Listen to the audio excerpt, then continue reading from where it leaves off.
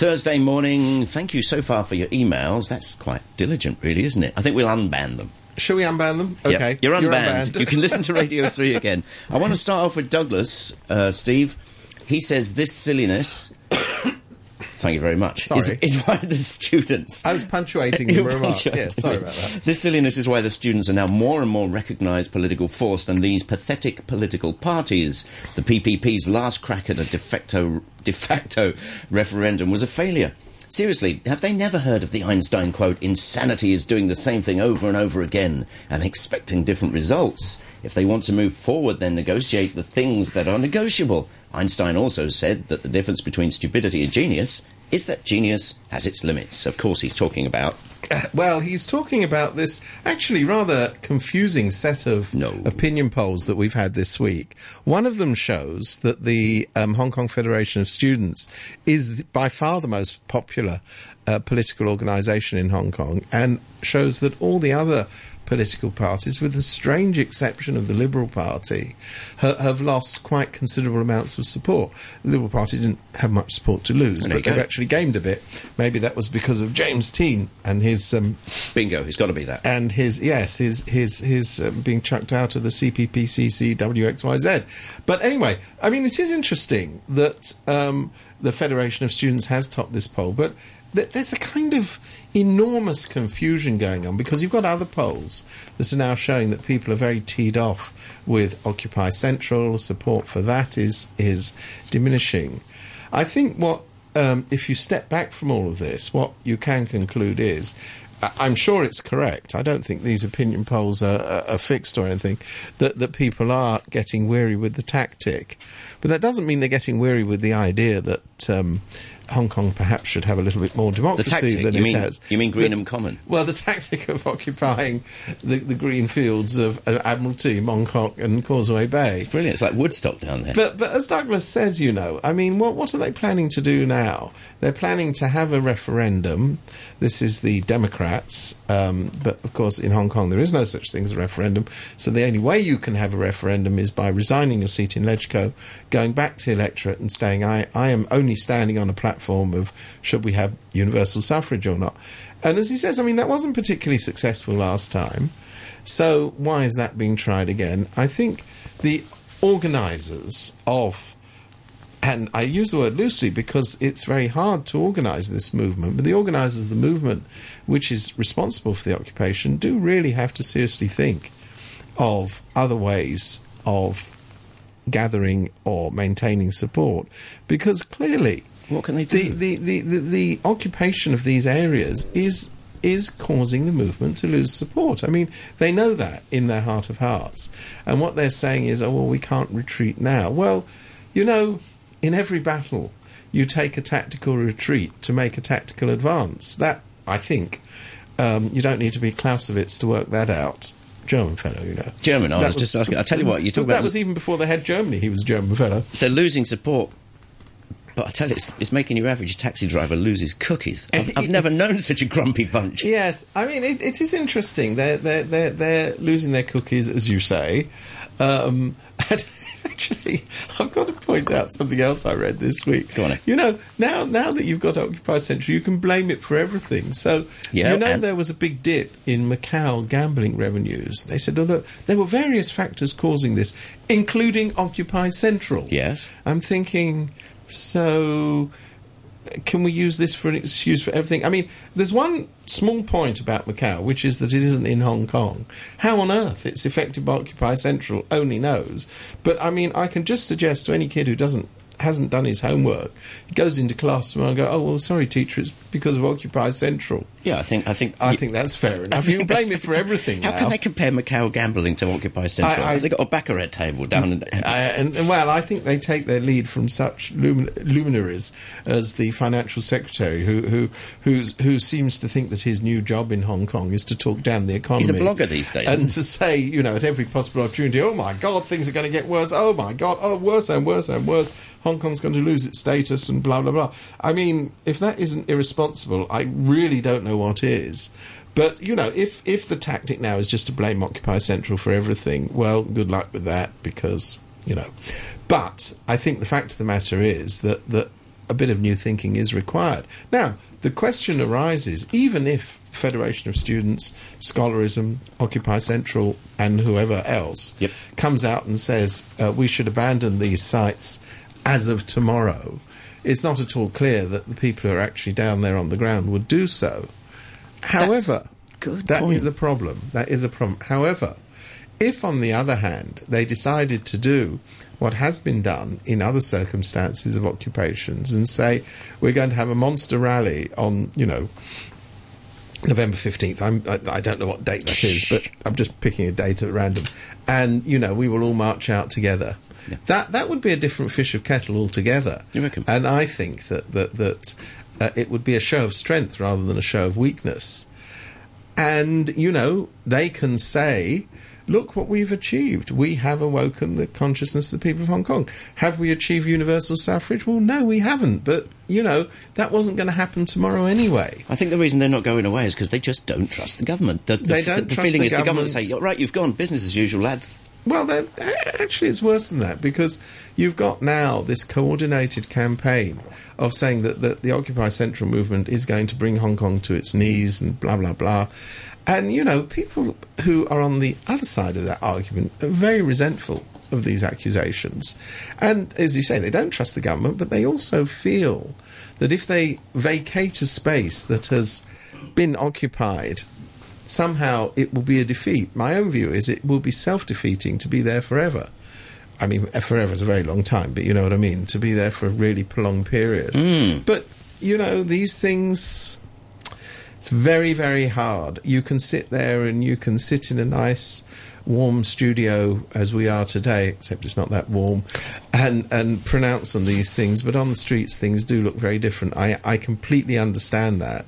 But I think that people who've observed these movements perhaps could be offering a bit of advice to them. I don't know. There's a lot of antagonism going around as well. What about the Uriah Heep Society and their signature campaign? Yes, now they've managed to get... it's very funny. 1 million. No, I think it's about 1.5. It's a very large number of signatures. And what's interesting is Robert Chow, who's apparently in charge of this organisation, says, these signatures, on the form, what it basically says is, we support the police, we support law and order in Hong Kong. He says that means, and then he draws out a list of things which he says it means. And I'm thinking... well, if you've signed a petition that says X, how do you know it also means Y, Z, W, and all the other things? But there you go. Mere detail, yeah. I've got the signatures. I can tell you what those people think because I'm in charge. I'll tell you what, dung, dung, dung, dung. China calling. Well, China calling. You know what I'm saying? Can I just say, I think he has high office in prospect. That's all I'm saying. Let's go to an email here from Chris, who says Emily Lau made some very sensible points when she questioned on the Newsline programme on Sunday, or when questioned, showing that she is really not in favour of doing it. Getting the right message across is difficult. You mean doing it being resignations? I hope it doesn't mean doing it. Well, I hope it doesn't. Getting the right message across is difficult. The outcome is far from certain and could result in a big setback for the pandems. Well, yeah, thanks, Chris. That's basically what you were saying. Yeah, Emily's pretty outspoken, so... I mean, she's also... she, I'm just sitting in a, as I say, nice warm studio. She is leader of the Democratic Party. So it's a different level of interpretation there. But at the moment, I thought the strategy of the Dems, and maybe that's using the term too strongly, is to block various things in LegCo and use LegCo as a platform to harass the government. Well, you can't do that from outside of LegCo. You either are in there or you're not. So, if you've got a position in the Legislative Council at a very crucial time, and this is a very crucial time, I think you do need to ask very seriously, what is the point of vacating that position any more than it is of vacating the streets of Admiralty or wherever? So I honestly can't see the point of this, but what the proponents of the idea say is that if you have a resignation and you have an election campaign, it means that you don't confine the campaign to just these 3 areas where the occupation is. I mean, I think that's also a valid point, because there's lots of people who are sympathetic to the idea of universal suffrage who aren't directly involved in the campaign, and you've got to think of ways of engaging them. It's just that this isn't a particularly good one. I want to go back to a conversation I had, well, over the past couple of weeks with Harvey. Now, Harvey's got his points of view, Harvey Stockwin, of course, but he's insistent that there should or could be an actual leader for this. And I've had listeners writing in saying, no, he doesn't get it, they can't possibly. And I had an email from a chap called Tony the other day, and he said, has he heard of leadership from behind or even group leadership? I don't hear any complaints from people who matter. Occupy Central, they know where their leadership is. I do hear Harvey repeat what someone called Chow of Anti-Democracy, Peace and Something said. Desertion, ? Nonsense, says Tony. Did Bush lead the charge in Iraq? Did the Secretary of Defence attack or go out in the field? Please tell us. If you support the objective of Occupy, what should they do to achieve the democratic objectives? Well, that was at Harvey, but I didn't get a chance to read it out. But I agreed that there couldn't possibly a real stand-up leader for this. Well, I mean... Because he's gone back to school. It is true that the movement is a bit nebulous. Yeah, but it isn't devoid of leaders. I mean, this is a complete misunderstanding of the situation. The people who are leading the Federation of Students and Scholarism are actually now very well known. They are. Alex Chow, Joshua Wong, etc., etc. These are now very well-known people. If you go to Admiralty, they regularly appear on a platform early in the evening, and people listen very intently to what they have to say. So it's not as though the movement doesn't have leaders, but what it doesn't have is a boss. I think that is clear. I think that's what we're on about here. That's what we're on about. But, most of these movements... And I always reach for what happened in the old Soviet Union as an example. Didn't really have a boss. I mean, when the great strikes took place in the shipyards of Gdansk, which produced effectively the end of Polish communism, Lech Walesa, who, of course, went on to become president of Poland, at the time was a trade union leader, among many and the Polish government kept saying, and boy, isn't it funny, we're hearing the same things today. Oh, we've got nobody to talk to. There's a rabble of trade unionists and their intellectual backers. Goodness me, how are we ever going to find anybody? They want negotiations, but they're not in control of the situation. Well, these things work themselves out, that's all I'm saying. So you have prominent people in the movement. Lech Walesa was clearly a prominent person. Yeah. We've got prominent people in the Occupy movement. Eventually, things will work themselves out. You bring up a very good point. Very often the media creates, not maybe on purpose, leaders. Yeah. And, it is natural that you want to focus around things. I understand that. And it's much nicer to have a personality. If you read Time magazine, you will learn that the leader of the Hong Kong protests is Joshua Wong. Well, he is a leader of it. I don't think there's any doubt about that. I talk about leaders in Tiananmen Square. People always talk about student leaders. I mean, who were they? A whole bunch of people. Was it Wang Dan? Was it Wu Kai-shi? Was it, Chai Ling? God help us. I don't know. But the fact of the matter is that these movements don't produce, by and large, at their initial stages, one person. Yeah. And focusing on that is basically a waste of time. I wonder if people... And I'm not talking about Harvey now, but I wonder if people who've lived through certain things in their lives, i.e. conflict, feel the need that there should be a generalissimo. I think people do feel that. But all I'm saying is that if you actually look at the reality of practically any movement you know of, they just don't have a... 20 minutes to 11, couple more bits of correspondi. Still in with Steve Vines. Got an email here... That's very posh, correspondi. I just made it up. I've got an email here from a lady who's quite a well-known writer in town. She says, leadership, in inverted commas, in politics is overrated. Greater social unrest and conditions, regardless of the specific issue on the table, determine the course of events, and the odd incident that blows up everything. Yeah, I mean, this is... there's a technical phrase for this, which is... I can't say it on radio. It's brown stuff happens. But it's true. Yeah. And does it make us feel any better if there's some of us need completion.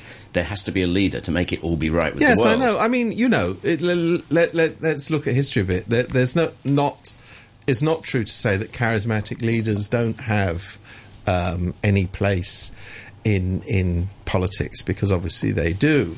But, you know, some of the most uncharismatic leaders have had really stellar achievements. You know, after the war in Britain, the Prime Minister, Clement Attlee, who was described by Winston Churchill as being a modest man with much to be modest about, probably instituted the greatest revolution in Britain's social history for at least a century, with the introduction of the National Health Service, introduction of forms of public housing. I mean, all of these things came on Attlee's watch, but nobody would have, you know, he had the charisma chip removed at birth. Nobody says, oh my God, you know, if Attlee hadn't been a better speaker, none of this would have happened. The fact is that circumstances determine, to a very large extent, how things pan out. In the wake of a world war, obviously Britain was ready for massive social change, and it happened. In the wake of these kind of protests that we're seeing in Hong Kong, anybody who thinks they're going to put the genie back in the bottle and carry on with business as normal must be more stupid than the government. You know, I mean, these things aren't going to happen. So things will arise. You want to be very sceptical about anybody who says, I know exactly what's going to happen in Hong Kong in the next 10 years. I'd be very surprised if I know what's going to happen in Hong Kong in the next 6 months. It's fair to say that we've gone to a slightly different track. I think we have, and I think some way, whatever. I think the genie's come out of the bottle in a very, very enormous fashion now, and we're in all sorts of uncharted waters, and it will produce, if you want to call them leaders, but it will produce personalities. Let's put it no stronger than that, who will take a very prominent part in shaping what will happen. But I wouldn't get hung up on the idea of whether there's somebody in charge. I mean, you know, Hong Kong government runs without anybody in charge of it. Brilliant, that had to come. We'll just stop there, can we? Can we stop there? Yeah. I've got a couple of other things to get into. I did say before the news, if you've got anything really left of centre, not the usual stuff. Yeah. And Tom writes in, this is quite a cracker. He says, can someone tell me what HSBC is up to with the frequent government supporting and negative Occupy comments, plus, of course, Char's racist opinions? And he says, is the CEO, Peter Wong, the same anti-democratic Peter Wong, regular backchat Beijing supporter? No, it's not. No, it's not. Different fellow. Yeah, and the Cha he's talking about is Laura Cha, who's a non-executive director of HSBC. But to be fair, she's a non-executive director of many other organisations, is a government trustee, is a member of EXCO, and she thinks that Hong Kong people are like slaves. It's lovely to be represented on the highest executive body in the land by someone who has such contempt for the people she's supposed to represent. Although she will say, no doubt, and she has said, oh, well, when I said slaves, I didn't mean slaves. You know, you take... Words have meaning, and if you're so useless at using words, you should shut up, frankly. Absolutely. So, you know, if she's now backtracking on that. As for Hong Kong Bank, goodness knows what they're up to. I mean, why they want to meddle? Incidentally, can I tell you something about Hong Kong Bank? Again, I don't think this is widely known. It's a foreign bank. Meddling meddling in the internal affairs of Hong Kong. It's a British bank. British? You know, as we say. British bank? It's a British bank meddling in the internal affairs of Hong Kong. I think it's deplorable. And I think we should write to somebody about it. And I'm surprised that the Chinese Foreign Ministry hasn't issued a statement condemning this level of muddling. In fact, maybe it will happen today. It's your local bank. Or is that never? In Margate. It's your local bank in Margate. I'll tell you what. It's not that desperate, is it? The one that really doesn't seem to have blown up, but bearing in mind many, many very well-known things, I'm surprised it didn't. Robert Chow saying the street protests could last as long as the Japanese occupation. Using those two words, Japanese occupation, in this town, do you think so? Outrageous comparison. Honestly. It really is. This was a low, low, low time for the people of Hong Kong. You know, I mean, I suppose the bottom line is that all these people who claim to be the great patriots, the great lovers of Hong Kong, they sort of love it in abstract, not in... You know, they keep mentioning all these horrible people. They sort of love Hong Kong without its people. Oh, Hong Kong would be much better if we could change the people, the old Brechtian But are you deadly idea. serious? You're trying to whip up support and you're talking about the young people of Hong Kong being like in the the same Japanese sentence occupation as the Japanese I know, occupation. That's I know. the depth of bad taste. It's phenomenally insulting. I mean, forget the fact that we're talking about Occupy this, that, and the other. This is how much petrol do you want to throw onto this firework? Yeah. And of course, just to take this a little further, of course, the more you demonise the people who are protesting against the government, who are protesting against the established order, the easier it becomes in their minds to justify the violent suppression of this movement. Because once you've decided that all these people are slaves, are Japanese occupiers, or whatever other derogatory term you really like need to know what you're talking about if you no, start going what I'm down saying that. is it's a dangerous mindset because it gets you into another mindset that says, well, in that case, you know, if we spray a few bullets in their direction, that's entirely justified because these people are beyond the pale. I mean, I can't begin to say how dangerous all of this is. We've had comparisons to lots of bad things in history from some of these people. We've heard quite a few. Stuff about Hitler, stuff about the Nazis, now stuff about the Japanese, now slaves. Is it just that these people haven't got a clue about history, or are they just really insensitive? I take all of that on board. I think it's a combination of these things. I mean, you know, you used to have Regina parading around saying, "Oh, democracy is not all it's made out to be." You know, Hitler was elected in Germany, See, which incidentally isn't even historically correct. But hey ho, it's only a little fact of history. You don't need to, you know. But I just can't get over the Japanese thing, bearing in mind what a tinderbox that is for the people of Hong Kong. And this is something which will perhaps bypass some of the younger generation, but, you know, a generation which is in its 50s, 60s and beyond, that either had direct, well, if they were in the 50s and 60s, they won't have had direct experience of the occupation, but their parents certainly will, and they will know about it from their own family's experience. Yeah. I think people of that generation, you know, you go and insult who you like, but I don't think it's a very wise idea, particularly as the bedrock of the anti-Occupy movement does seem to be among the older generation. So if you want to insult the memories of their experience, go ahead. It's a great idea. Let's turn the page. Good morning to Scott. He says, rule of law. The Toads will never let the rule of law get in the way of the rule by summary law. Of course, he's talking about, well, I'm reading an article here on ejinsight.com. It says, donations for Occupy campaign may be illegal, says security chief. I'll quote, Lai says it depends on the intention of the donation and the channel used in making the donation.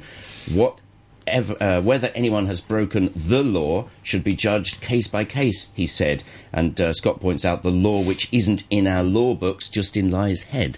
Yeah, I think they better make their minds up, because the narrative before was not that there were illegal contributions to the Occupy campaign, but it was all foreigners.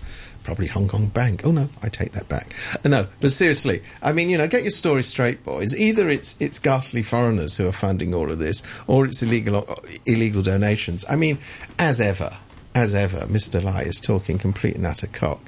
You if you think that buying a crate of distilled water for the occupiers is somehow breaking the law, God help us. You know, really, I mean, Italian water. Italian. No, I don't. Is it Italian water? I didn't realise. None of that local distilled rubbish. I didn't realise we got to that depth of depravity going on in Occupy Central. As long as it's not French, I mean, that's really taking things far too far. That's true. But seriously, anybody caught drinking Evian will be seriously, purged. You know, this idea of, oh, well, it depends on your intent of buying water or your intent of buying bandages.